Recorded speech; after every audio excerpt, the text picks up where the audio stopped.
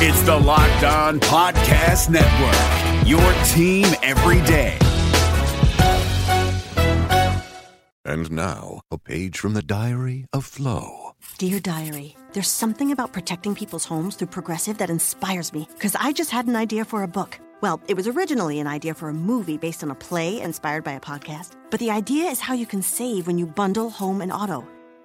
Might not be the best idea for a book. Save an average of 17% on car insurance when you bundle home and auto through Progressive. Maybe a radio commercial? Guess we'll never know. Progressive Casualty Insurance Company and Affiliates. Discounts not available in all states or situations. Joining us today, the legend, Mike Gorman. Let's go. It's time. You want the best Celtics talk around? Here it is. This is the Rainin Jays podcast. Here's John and Jay. All right, we've got a great show coming up. Celtics coming off of the end of their home winning streak. Tough night, Jay King. Tough night for them. But I am still happy today because we have got a great guest. He is the legendary Mike Gorman, part of the longest tenured broadcast team in sports. Don't be modest, Mike. 5-time Emmy winner, New England Basketball Hall of Famer, which I still think Jay is getting screwed out of. And just, I got to say, I know we've had you on RedsArmy.com shows before, and you've been so great to the bloggers all along. But you have been part of my sports life for a long time because I'm from Pawtucket. And you're a local guy. You were in TV at WPRI. I remember watching you do sports at WPRI. Yeah, I used to do the 6 and 11 sports, and that's where I got a chance because when I got that job, I'll tell you a funny story about getting that job. I was working at the morning show with Salty Brine, who I'm sure you remember very well. And I was doing WPRO radio, and the weekend guy, his name was Jim Rose, I believe. The weekend guy at Channel 12 left to take a job in Chicago. And I went over and I auditioned for the weekend job. And because they didn't have a lot of auditions, because Jim Rose didn't give them much notice, they gave me the weekend job. And literally 5 days later, the Monday through Friday guy, who was the guy named Red McCreary, took a job in Orlando and left the next day. So I went from never having done television to 7 days a week doing television. So that was a lucky break for me. But part of the deal at Channel 12 was they had an agreement with Providence College to televise 5 Providence College games a year. And that was the first chance I got to do basketball on TV. So a couple of guys quit, and that basically launched your broadcasting career. Without those two guys quitting, who would be broadcasting with Tommy Heinsohn right now? I have no idea. It probably wouldn't be me, though. I was doing URI basketball on WPRO radio. So, if I had never got the chance to do the TV, by doing the TV, I got to do the Providence College games. By doing the Providence College games, I got to know Dave Gavitt. And through Dave Gavitt, I ended up doing the Big East. And that's what paired me up with Tommy, and that's what paired me up with the Celtics. So, it was all a series of dominoes falling right for me. That's amazing. So if you had never done the television, maybe Sean Grandy would have been doing TV, and you would have been the guy tweeting out all the stats on the radio broadcast. Yes to the first part, no to the second part. So Mike, this is an amazing story for maybe people outside of the Boston market or some of the newer fans who don't know. You grew up in Dorchester. You are a lifelong Celtics fan, and you used to sneak in to those games. So did you watch? We used to take the train in all the time when I was in high school, and we'd climb up the fire escape on the old garden and just get to what would be the second balcony and bang on the door. And eventually somebody would come and open up the door, and you'd go in and you'd sit in the second balcony for maybe the first quarter, and you could out and find a seat in the first balcony in the second quarter, and by the fourth quarter you were 15 rows away from the benches because the Celtics did not draw a lot of people in those days. So did you see Tommy play? I went to see Tommy play, Cruz play, Russell, sure, all of them. So I used to be a member of the Bull Gang too when I was in college. The guys who put the floor down, take the floor up, and that was a great deal at the time because you get to work on days. They used to have a lot more double headers than they do now. where the Bruins would play in the afternoon, the Celtics would play at night. And he'd change the floor over in between. So I think you made $35-40 for the day and got to see a Bruins game and a Celtic game. It was a good gig. Did you ever get caught sneaking into a Celtics game? It used to be ushers who opened the door most of the time. No one was trying to catch anybody. It wasn't like it is today where it might be a tough ticket. It was a pretty easy ticket. I'm really dating myself now, but they used to have double headers in the NBA. So you'd have like the Pistons play the Sixers at 6 o'clock, and the Celtics play, the Bulls at 8:39. And so you could go to doubleheaders in the Garden. If you were a basketball junkie, it was a good deal. That's amazing. So you snuck in, you watched Tommy Heinsohn play. You're this Celtics fan, lifelong Celtics fan, and then you get to broadcast with Tommy Heinsohn. I can't imagine what that must have been like. What was your first reaction when you start working with the guy? You used to bust into the Garden to watch him play. How do you edit this? If I use words, no, use any words you want. Okay. Well, I'll clean it up a little bit. I go to Channel 12, and we're getting ready to do the Providence College games, and we don't have a color person. And I say at this meeting, why don't we try to get Tom Heinsohn? And some guy, Tom Heinsohn would never want to come to an island to do basketball. At the time, Tommy was doing Celtic away games with Red. And so I said, well, what do we got to lose? So I called the Celtics, asked for Tommy Heinsohn's number. They gave it to me, which probably they would never do today, but they did then. I called Tommy and I said, introduced myself and said, would you be interested in doing color on Providence College? He said, sure, absolutely. So I said, terrific. So we bring him in the first game, remarkably, that we're going to do is Providence College at Holy Cross. So I show up at the game, and I got my Grandy stuff in front of me, okay? I got notes, I got multicolored charts, I got shooting percentages, I got how many kids are in this guy's family, what their major is, you name it, I got it. So Tommy comes in, and he looks at the stuff spread out on the table in front of me, and he says, here's where the language you can clear up. He goes, what's that? And I said, that's the stuff we're going to use during the game. And he reaches down and he crumples it up in a ball and throws it to the floor. And he says, we're not going to need that. And I said, oh, okay. And he looked at me and he said, we're going to talk about what happens in front of us. That's all we're going to talk about. And that, to this day, is how we approach games. I have Dick Life, who might be the best stats guy ever, who does sit next to me and feeds me a ton of information.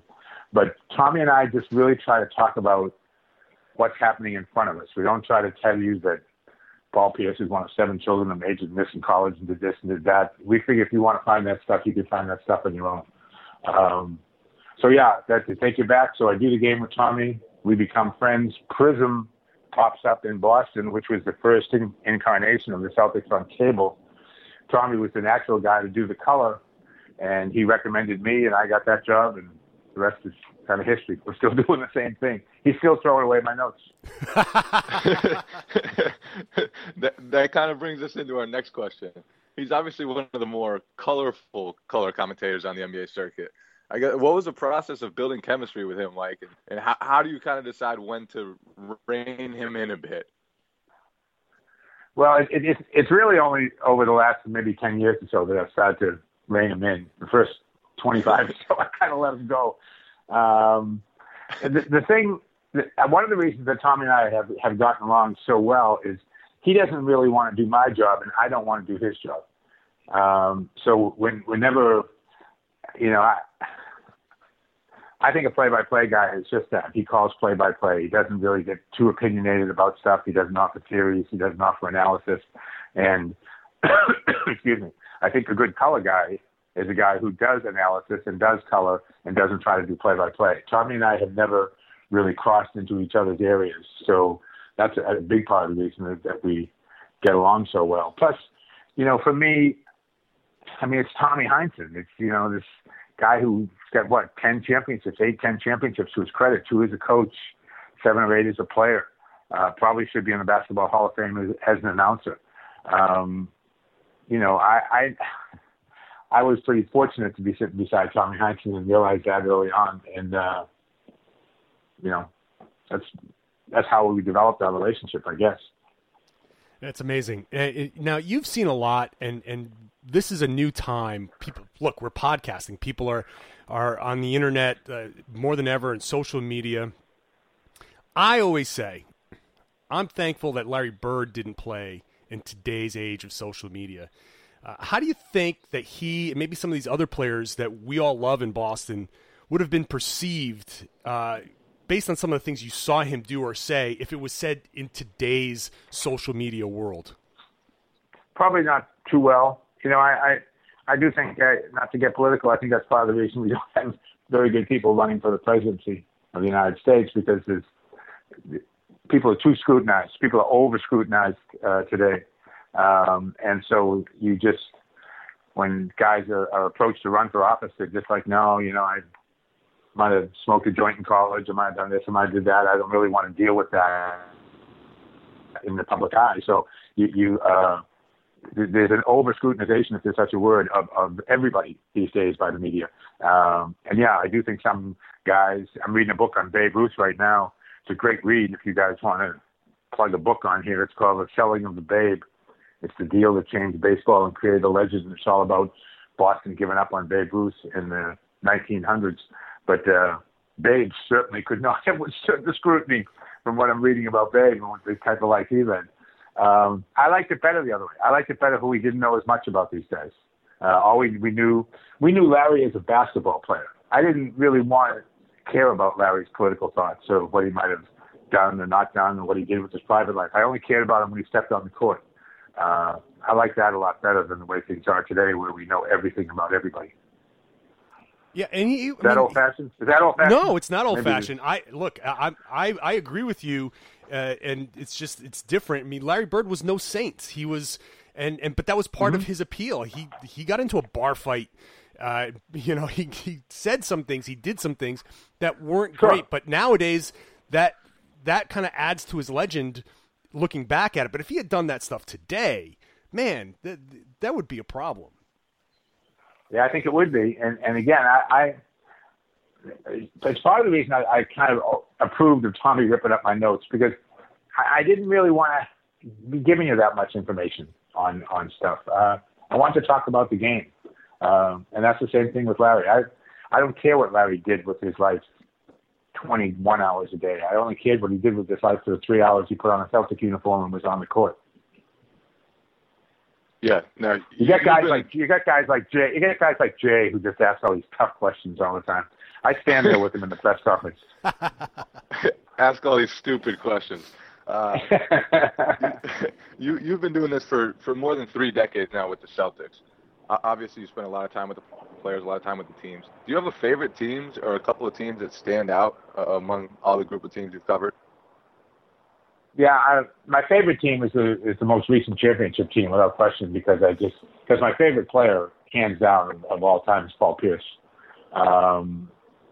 And it was interesting when I came to the Celtics and got the job in the 80s. I think they won 3 championships in the first 6 seasons. And I'm thinking, oh, this is easy. This is pretty good. But then we went. I was doing basketball junkies were like this. Here was my week in the early 80s. The Celtics used to play on Wednesday and Friday and sometimes Sunday afternoons. That was the majority of the games they played. So I would do, on a Sunday afternoon, I'd do the Celtics at the Garden. Monday night, I would do a big Monday game to ESPN, usually at the Carrier Dome or someplace like that with like 50,000 people, Georgetown, Syracuse. Tuesday night, I would do a Big East regional television game. Wednesday night, I'd come back to the Garden and do the Celtics. Thursday night, I'd go do another Big East regional television game. Friday night, I'd come back to the Garden. I'd do the Celtics. I'd stay overnight at that hotel over at Logan Airport, and I would fly out first thing Saturday morning and do a noontime regional game for the Big East. Then leave that game at about 3 in the afternoon and drive to another Big East school and do a Big East game on Saturday night, and then come back to the Garden on Sunday if the Celtics were playing and start the week all over again. Jesus. That was. I'm sorry. That's incredible. That's just incredible. I'm exhausted just listening to that. Oh, but it was the best because, we were in a piece last night.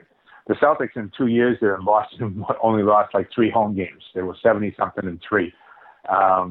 So I'm just doing the home games at the time, and they're winning all the time. So one of the things I learned early on, if the team wins, people usually think the announcer's pretty good. If the team loses, they think the announcer sucks.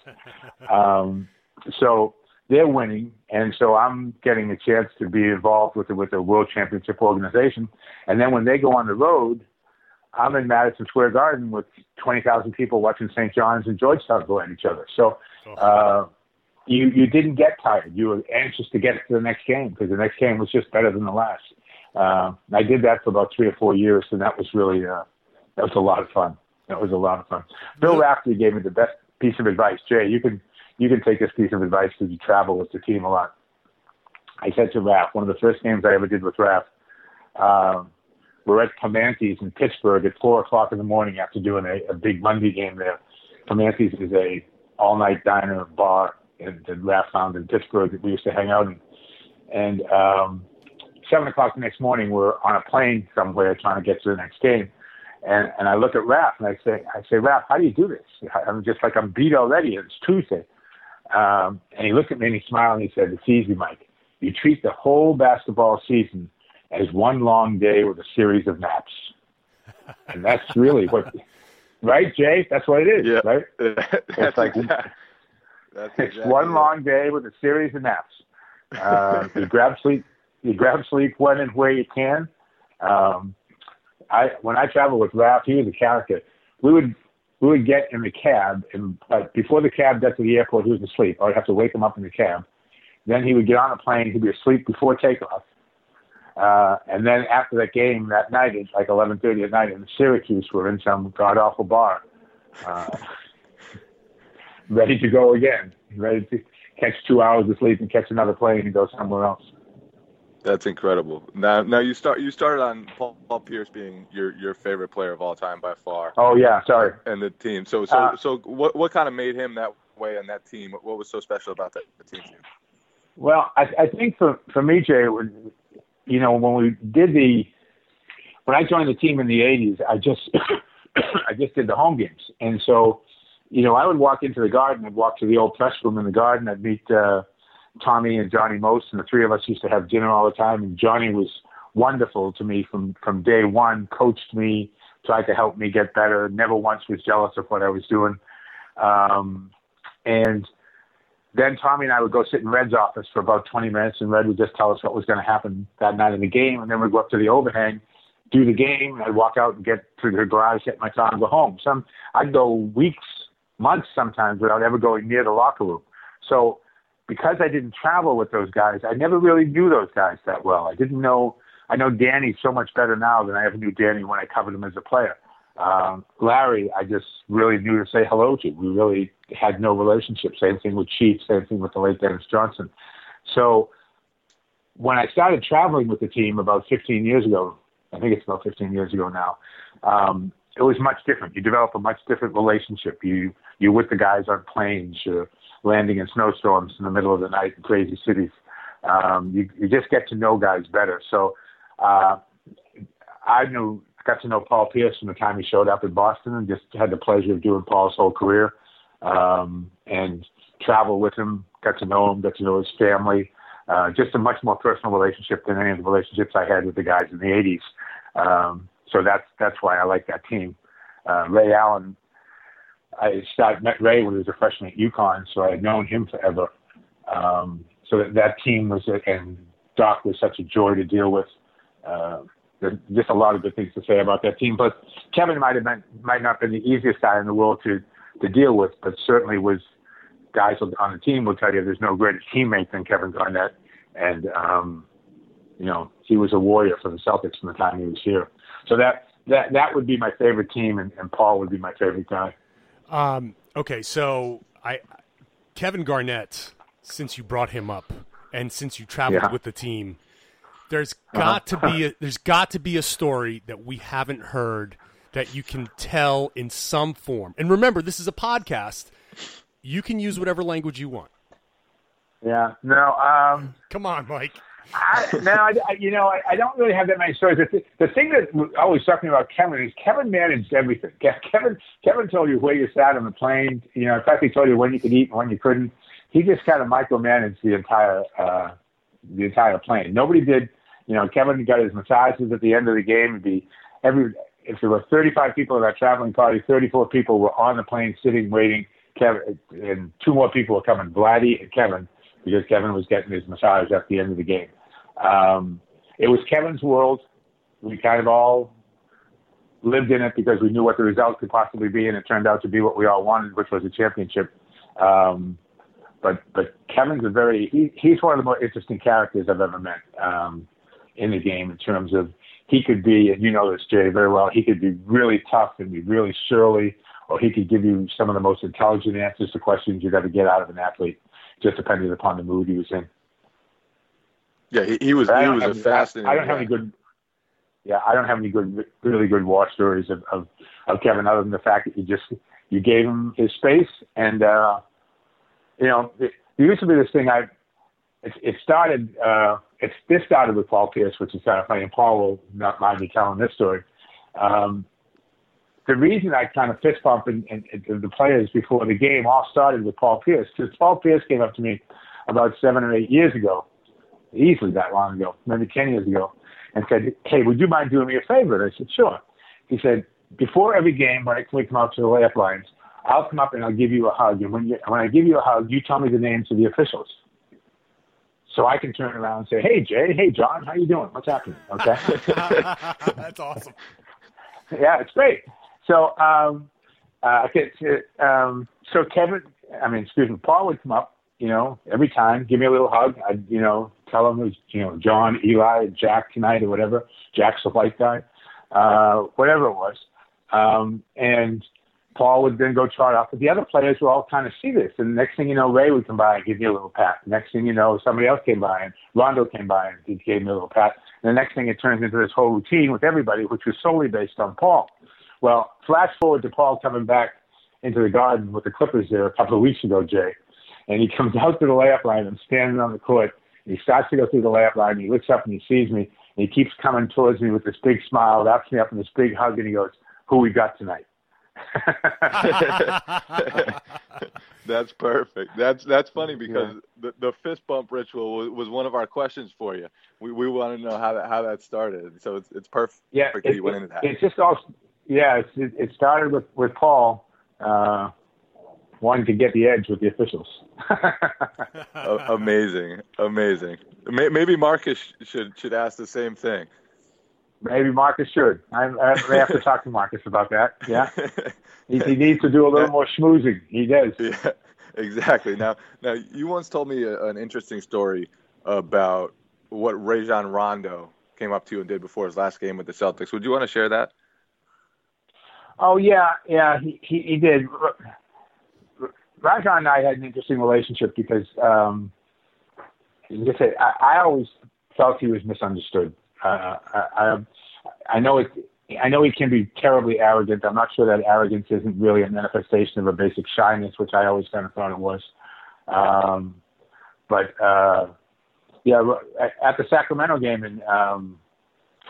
in Mexico City, he came up and gave me a big hug and was as physical as he's ever been. I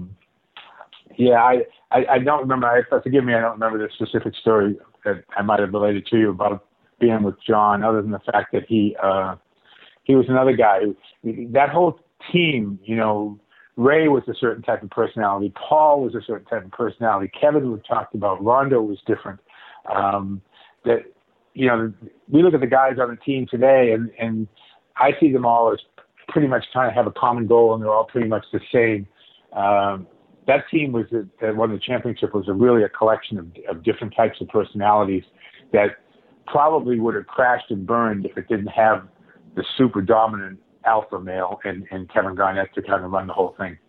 And Jay, as you know really well, Kevin was a huge influence on Rondo. Huge influence. Yeah, it was funny because he started off trying to kind of mimic Ray and Ray's whole routine, and then he kind of gravitated more toward Kevin, I think, as the years went on. Yes, without question. And it's Kevin like now, from what I understand, in Sacramento. What would we all do without Sacramento to have them to talk about? They're unbelievable.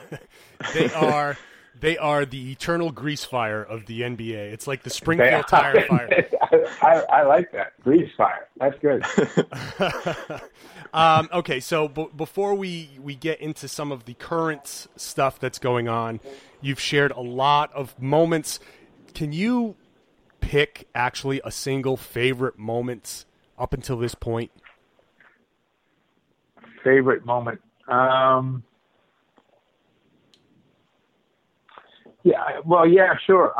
Winning the championship, back 4 years ago, 5 years ago, however long it is, that was huge. I didn't think I was going to get a chance to get a run like that again. Again, they won 3 in the first 6 years that I was doing this, and I thought, oh, this is easy, and then all of a sudden we go about 25 years without doing much at all. So getting a chance to be with that team and win a title, that will always be my best memory of the job that I'm doing. I tell you, I have a personal memory, which is my wife, at the time was not my wife, was studying in Europe on a scholarship and had been gone for about 10 months and was coming back to the United States on a Sunday afternoon. And I was supposed to pick her up at the airport, and the Celtics went to overtime with Portland, and I didn't show up at the airport. Fortunately, we were able to straighten things out afterwards, and we ended up getting married. Never married for 29 years. But that was, I can remember somebody hit a shot to send the game to overtime. I'm sitting in the overhang. I'm going like, "Jeez, I'm screwed here," And she comes walking off the plane, and there's like nobody at the airport. And, So I remember that it was a game against Portland. Larry Bird eventually hit a shot from the corner to win the game in overtime. I remember just saying to Tommy, like, "You got the post-game show. I'll see you later." A problem that could have been solved with texting, if that was around. Exactly right. Yeah. Okay, so here we are today. This is so far been a really fun Celtics season. You've seen yet another turnover in this team over the past few years. Brad Stevens has been here now for a few seasons. You've seen a bunch of coaches come through town. How does Brad Stevens compare to the group that you've seen? Best I've been around. The best. The best, unquestionably in my mind. Wow, what makes him so much better? What makes him the best? His X and O knowledge, combined with his knowledge of how to manage people, how to manage expectations, how to bring out the best in individuals.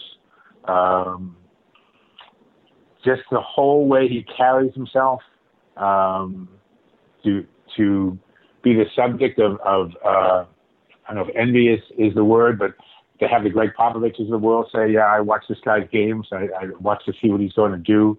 To watch what teams do. One of the Celtic players who, for the benefit of the story, I'll leave nameless, told me about in the first year, there was a timeout, and Brad drew up a play, and they're walking out of the huddle, and these two guys looked at each other, and they go, "That's a high school play, man. That's not going to work." And they ran it, and it worked. About 2 weeks later, same thing, another play. They look at each other again, and they go, "I can't believe this guy keeps throwing up these high school plays," and it worked. And now the same player tells me, "We just don't question anything anymore. We just do what we're told," because they believe in him. I can't yet put it really into words well, but I just have a feeling we're watching something special and watching him coach. I think we're going to, 10, 15 years from now, we're going to realize that this was a very special time. We put up a graphic last night. I wish I could get the actual numbers, but basically it took him like 110 games, 120 games to win his first 50 games. Then it took him like 90 games to win his second 50 games. And now he's like 29-9 and going for his third group of 50 games. And the amount of games taken to get to where the total he wants, it gets smaller and smaller every sample that you take. And, watching, Jay, this, you're there every night. Watching what he did last year after the All-Star break, once he got a roster that he could deal with, that he knew wasn't going to change. how well they played over the last 30-something games, how well they played throughout this year. I mean, people would have thought you were drinking the Kool-Aid if you were going to say they were going to be, 13 games over 500 with 15 and 20 games left in the season, third place in the East, top of the league and near the top of the league in scoring, defend, play hard, kind of interchangeable parts, have a legitimate all-star in Isaiah, but after that, really, it's a lot of guys that, were considered to be top-of-the-line NBA players and now all of a sudden are now. Again, Jay, well with the Jordan Crawfords of the world who, had a cup of coffee here, who, when they were left in their exit interviews, just said they're a much better basketball player today than they were before they met him. Again, I'm just a big fan. I just think he's special, and I think he's going to show us all that in the years to come. So that said, Doc's one of my favorite people in the world. So how good can these Celtics be this year and in the coming years? I think this year, I got a lot of grief for this with Felger and a few of the other people that I deal with. I didn't want to see them make a trade. I wanted this team to be given a chance to go as far as they could because I thought they deserved it. I thought they had worked hard to get to this spot. Now I think it's critical, as much as Damari Carroll is going to help Toronto get even better when he comes back. I think it's critical to hold on to the 3 spot and be able to avoid Cleveland until potentially the Eastern Conference Finals. But I think if the Celtics can hold on to the 3 spot, I think they get through the first round of the playoffs, and I think you have a heck of a series with Toronto, and I would like their chances against Toronto. And then who knows what happens if you get into the Eastern Conference Finals. But excuse me. I think getting to 1 round and getting to 2 rounds is a real reasonable expectation of this team right now. And what about you, Jay? Is that too lofty? No. I think that's the case. I do think, their talent level right now, I think, is pretty similar to a lot of teams in the East. And I think that once they get to the playoffs, Stevens is a huge advantage against a lot of the coaches in the East. I think, no matter who it is, whether it's Cleveland or Toronto or pretty much up and down, there are a few coaches like Mike Budenholzer who I really respect. But I think Stevens is a real difference maker in a lot of those series. Yeah, I agree with you. Scal really believes that talent will ultimately win out and dominate. I think Cleveland has the chance to implode. Everything I saw in the last game I was there, and I think they have a chance to implode. Scal says I'm crazy. We'll see what happens in the playoffs. He says LeBron will just have a team meeting, get everybody on the same page, and they'll waltz to the NBA Finals. I don't think it's going to be that easy. I think they would really have to implode, though, to lose to the Celtics because they are so talented. Without question. If they're a happy bunch, the Celtics don't have a really good shot, to say the least, against them. But again, I don't know whether, I think the gutsy move to hire Tyronn Lue is a gutsy move on Tyronn's part to take the job, because there's very little. The bar is really high there. I mean, they have to get to the NBA Finals and be in a very competitive final with Golden State or San Antonio, whoever it turns out to be, for them to be judged a success this season. Anything short of that might cost Toronto's job. Well, I got to say, I'm probably a little more on Scal's side on this, just because I think that Cleveland has the ability to defend Isaiah Thomas better than most teams. They've got the size. Mm-hmm. And I think, interestingly enough, I think that Channing Frye is going to be a difference maker for them because he can do some of the things that they can feasibly bench Kevin Love and have Channing Frye do the simpler job that they probably wanted Kevin Love to do, which is just be a stretch 4. Right. So I think that, and I agree with the LeBron going into kind of a takeover mode in the playoffs. I think he's kind of coasted a little bit. But it'll be interesting. I hope that we have a chance to see this play out And obviously, I hope that I'm wrong on that. But it'll be Celtics, really interesting. The Celtics do have one secret weapon, though. J.R. Smith. Yeah. Yeah. Yes, they do. He can shoot you right out of a game or two. Yeah. We love J.R. Smith. He's always he can win you a game. He can lose you a game or more. That's right. If you come up with a knucklehead foul at a big time, he's always kind of right there when you need him. So do you think that within this rebuilding cycle that the Celtics can end up winning a title? Oh, I think so. Yeah, I think, LeBron's 13 years in the league now. If you're talking about over two or 3 year time horizon here, LeBron is no longer going to be the LeBron that we have all watched play for the last 13 to 15 years. Even now, he's bringing a lot of his game. He's become much more, in that game we had in Cleveland the other night with him, he was much more a facilitator than a dominator. And I think that's a path that's going to continue. So Toronto's a very good young team, but as Jay said, you can really throw a blanket, with the exception of the Cavaliers and maybe Kyle Lowry, over the talent in the East, and it's all pretty much the same. And I agree with Jay that the Celtics have a tremendous advantage in Coach Stevens. So, I see no reason why they can't contend for an Eastern Conference title in the next couple of years. What's going on in Golden State is one, I think, is kind of a once in a basketball generation. This is very special what that team is doing. And Curry is he's a generational player in my mind.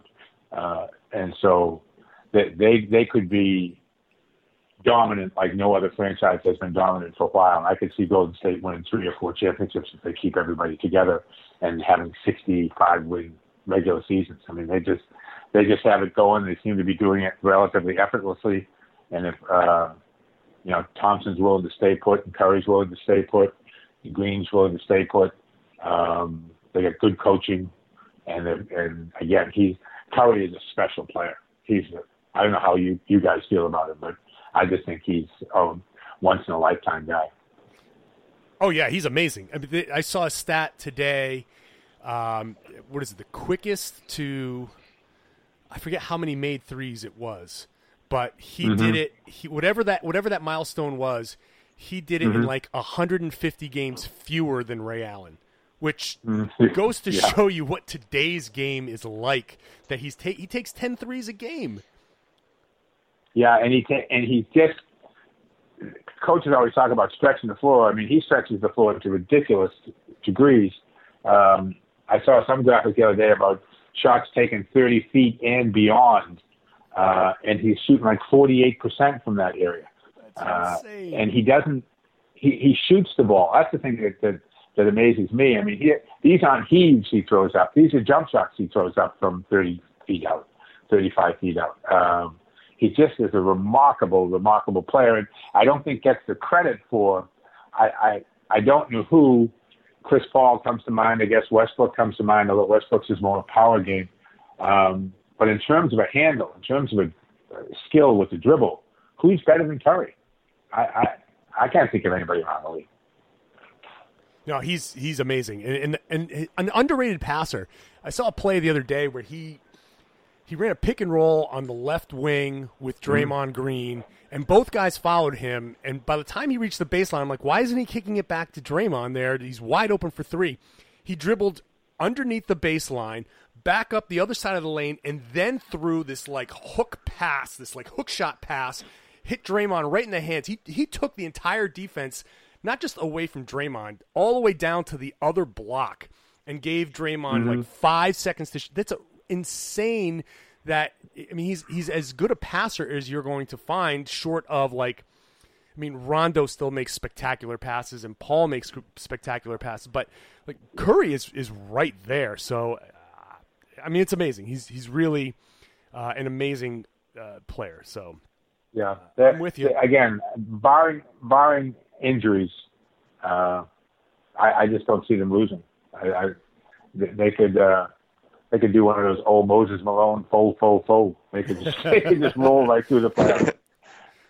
What's really amazing to me is that the San Antonio Spurs are having one of the best seasons in NBA history, and no one is talking about it. They're having an amazing season, and because Golden State is doing what they're doing, they're completely overshadowing a second historic season. San Antonio's also undefeated at home, and how many people are talking about that at all? No, nobody. You're right. And it might be even more amazing what San Antonio is doing because Golden State has a much higher talent level of player. I mean, after you get by Kawhi Leonard, it's really Pop doing just another one of his ridiculously good coaching jobs and mixing and matching people. But the Golden State has a huge talent edge, I feel, over San Antonio. All right, a couple more things because we've kept you on for a while. No, this is fun. It's a good way to spend a Saturday morning. Yeah. So, I mean, you've obviously been doing this for a while. I mean, at some point, are you thinking that, I mean, we looking at a retirement to a nice tropical location? If you get one more duck boat ride, do you think about going out on top? I would seriously, yeah, I would. I want another duck boat ride, though. You're right. I want to see how this Brad Stevens story turns out, and if I could be a small part of it as a narrator of it, I'd like to volunteer for that job. The thing is, people have asked me before, like, hey, you've been doing this for 35 years, don't you want to quit? And I want to go, why would I want to quit? I drive to the Garden. I see guys like Jay. Like, we hang out a little bit. We talk. We make jokes. We listen to Brad do his press conference. We all go. We sit down. We watch a basketball game. Then we go home, and we call it work. Are you kidding? It sounds pretty good. People who are retired want to do what I do. So I don't want to go anywhere for a while. I hope Tommy can hang in there for an extended period of time. I really enjoy working with Scal. It's like as much as I love my relationship, and I love my relationship with Tommy, it gives me something fresh at this point in my career working with Scal, which is really kind of fun. And again, being around Brad and watching what he's doing and watching how his team is developing. I just don't want to go anywhere for the foreseeable future. Tell Sean that, okay? He's waiting in the wings. What's it like on a duck boat ride for a championship parade? I tell you, for a kid from Dorchester, it was pretty cool. It was just really, really cool. I was in the duck boat with Tommy, Havlicek, Kuz was in it. Maxwell. I was just kind of thrown in with the legends, which was kind of flattering. But yeah, I mean, to see those just the masses of people, to have people chanting your name as you go by, and everybody just sharing in this thing, it was just a remarkable experience. Remarkable.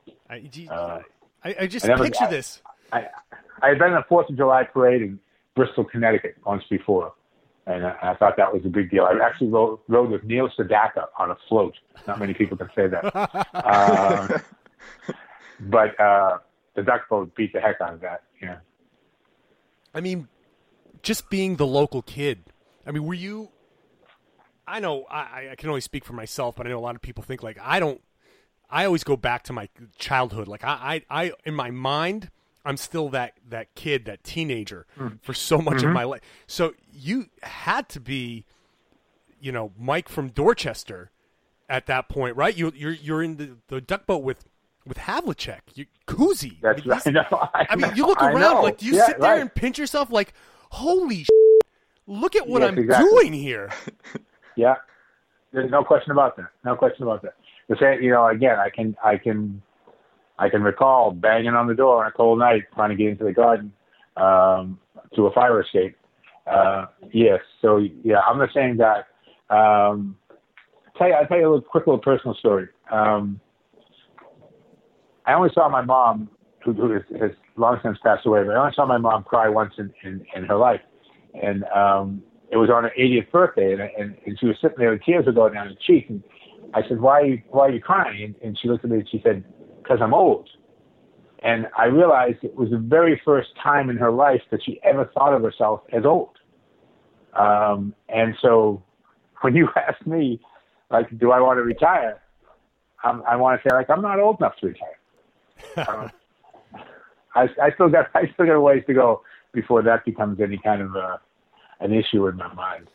I just I still think of myself. You're right. I still think of myself as the guy who grew up in St. Brendan's Parish and played basketball at the Two-League Park down at Galvin Boulevard, and idolized the Celtics. I can remember I used to sell the Record American in the Ponset Circle at the traffic light, and I can remember on days that the Celtics played, I used to sit there and I wouldn't be selling. Guys would be honking the horn wanting a paper, and I'd be sitting there reading the Celtics stories in the Record, which Record doesn't exist anymore, which I'm dating myself. But yeah, I still think of myself as the same kid from Dorchester who is kind of very fortunate to be part of this whole thing.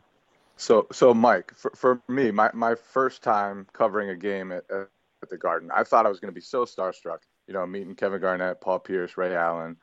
And I walked in and I walked right by Kevin McHale. I think he was doing the game for maybe TNT. So I walked right by him. He was literally the first person I walked by. I get in, I'm like, all right, like that was really cool, but I wasn't starstruck. I get in the media room and I go through all the interviews, talk to all the guys, don't get starstruck. I go back in the media room afterward. I meet Bob Ryan, and I like start shaking. Like, oh my God, Bob Ryan, what a legend. Later on, I don't think I met you that night. I met you later on, and I talked. And I called my father afterward. I was like, I just talked to Mike Gorman, Dad. Like, this was awesome. Honestly, one of my very first memories is sitting in my parents' room. They were having like some party and they had a few people over and they just shoved me in their room. I'm watching you and Tommy announce Xavier McDaniel's Celtics team. So this must have been, I don't know when. I didn't think you were that old, Jay. Literally one of the, or maybe he was for Seattle. I just remember you calling him the X-Man, and I literally don't have. It's like one of my very first memories.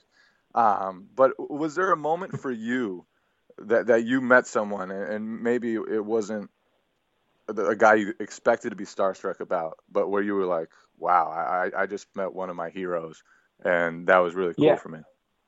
Yeah, not so much a hero, but definitely starstruck. I was starstruck the first time I met Johnny Most because I was afraid. I didn't know how he was going to be, and instead he turned out to be just as helpful. Tried to be my mentor. Was the one who told me like 2 games into the meeting, and we said, okay, you can't steal my lines. Johnny used to say bang after a basket. He said, you got to come up with something. So I tried to come up with a bunch of expressions, one of which was got it. And John told me, he said, go ahead, use that. That's good. Make that your trademark. He was really, really, really very helpful to me, but I was starstruck when I first met him. And I was starstruck for a long time by Red. I was very intimidated in Red's presence. I was always afraid to say a word. I was probably about 6 or 7 years into this job, and I was never really sure what Red thought of me. And I was seated somewhere in the old Garden in a room with Tommy, and I heard the presence of somebody come in behind me, and somebody came up behind me and just put their hands on my shoulders and just kind of rested their hands on there. And I looked up, and it was Red, and I knew, like, oh wow, I felt like I had just been baptized. I just got the approval of Red. I told people that story for weeks afterward. They said, Red actually touched me. They're like, what? What are you saying? I said, no. You got to understand. It's a big deal to someone like me. that is, I mean, God, as a Celtics fan growing up, that just imagining that happening, I'm getting like this like tingle. You got to have a good Red story. Well, my best Red story is we were doing. I should get Comcast to dig this out and replay it because it was really wonderful. Red allowed me to come into his home down in Washington and spend. Actually, Jay, you ever hear of those famous lunches Red used to have? Yeah, at the Chinese restaurant. Right, exactly. I got invited to one of those, and it was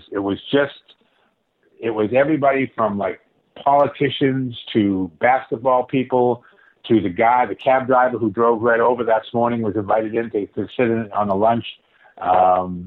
People from all walks of life would go through those lunches. And excuse me, Red invited me to one.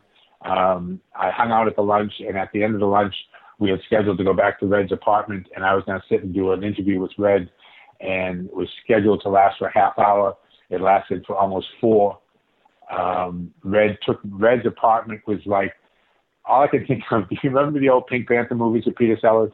And he used to have all these pictures behind Inspector Clouseau's desk of Inspector Clouseau with everybody and anything. That's how Red's apartment was. There was no room for anything on the walls. There was just pictures of Red with the, Khrushchev. Like, it was just crazy. It was Red with, and Red took me through the whole apartment. He had a story about every picture. We had a mic. It was a wonderful, wonderful day. One of the lasting memories I'll have is doing the Celtics, spending 3-4 hours one-on-one with Red in his surroundings, with his daughter bringing us coffee or tea or whatever we wanted, was a remarkable experience. Really remarkable.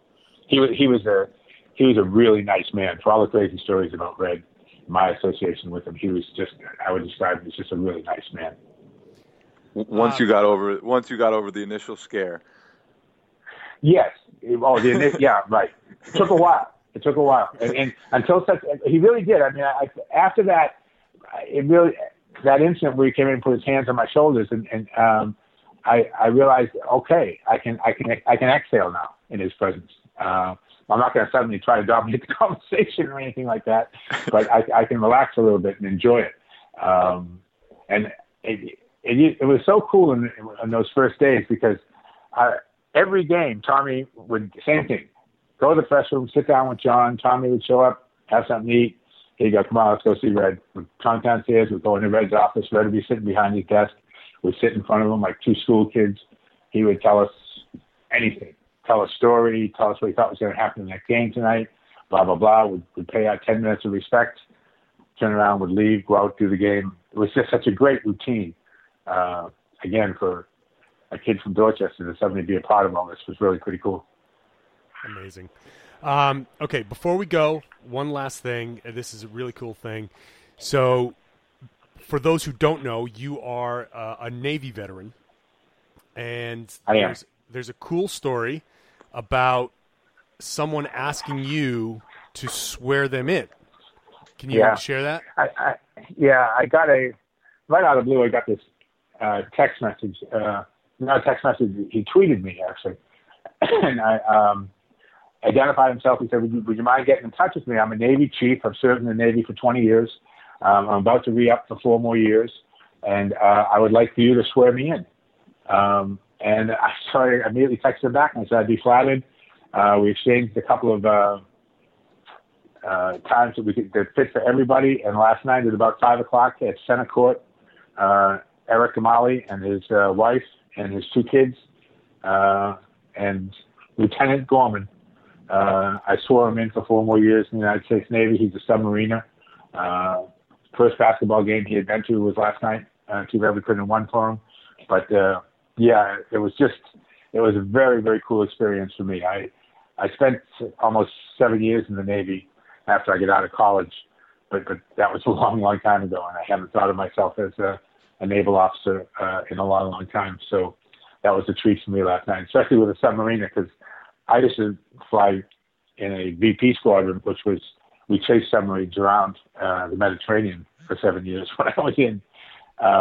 And he was on his way to the Mediterranean to deploy on a submarine. So there was a nice synergy there to the whole thing. But yeah, it was pretty cool. I felt I was kind of beaming last night. I think I told that story to Jay last night. He was a willing listener. I appreciate that, Jay. Yeah, well, man, we could do this forever, but we're going to let you go. Lieutenant Gorman. Lieutenant Gorman. Thank you very much for coming on the show, man. Yeah. My pleasure, guys. Anytime, right? Truly amazing. I'm struggling for the words because this was such an amazing hour. So thank you very much, and we hope to talk to you again soon. Okay, guys, take care. See you at the Garden. Okay, that was pretty awesome. That was incredible. I mean, that was I've talked to Mike before. Mike's like one of the nicest guys. When I go to a game, I walk up to him, hey, John, he shakes my hand, love what you guys are doing. Like, he's legitimately one of the nicest people I've ever met. Yeah, and that was one of the biggest thrills for me was meeting him and realizing he's just what you expect he would be when you're listening to him as a kid and listening to him call games. And he's just like you would expect him to be, which is awesome. Yeah, having gone through that hour conversation, trying to focus a little bit more on his background and some of the things that he's seen and done, I'm just taken aback. Just like, you and I are very in very similar situations as here. We're both New Englanders, grew up loving basketball, loving the Celtics, and to Mike's path is like the dream path. That is, if I could live his exact life, I mean, I don't know, like, you don't know, but like, if I could have that exact path, my God, knowing Red, meeting Red, riding on a duck boat with Havlicek and Kuzi, are you kidding me? That is like the most amazing story, and he's still going. And obviously we ask about the retirement thing. I'm in no hurry to have him go away. I love listening to him call games. Go nowhere, Mike. Yeah. I mean, I don't want the next duck boat ride to be the last one. I hope that he can stick around and, like, I hope there are a few more duck boat rides for him to take, because I definitely want him to stick around. This has been like an hour-long show. I don't know if we want to ruin it with any other Celtics talk. I think this would be a good place to go, right? I mean, this has been great. We're not getting better than Lieutenant Gorman. There's no way anything we will say would be better than Lieutenant Gorman. No, so that's he's the it. peak. We're not stupid enough to try and top Mike Gorman, so that's where we'll leave it. And we'll have plenty to talk about in the next show. So we'll see you next week on the Rainin Jays podcast.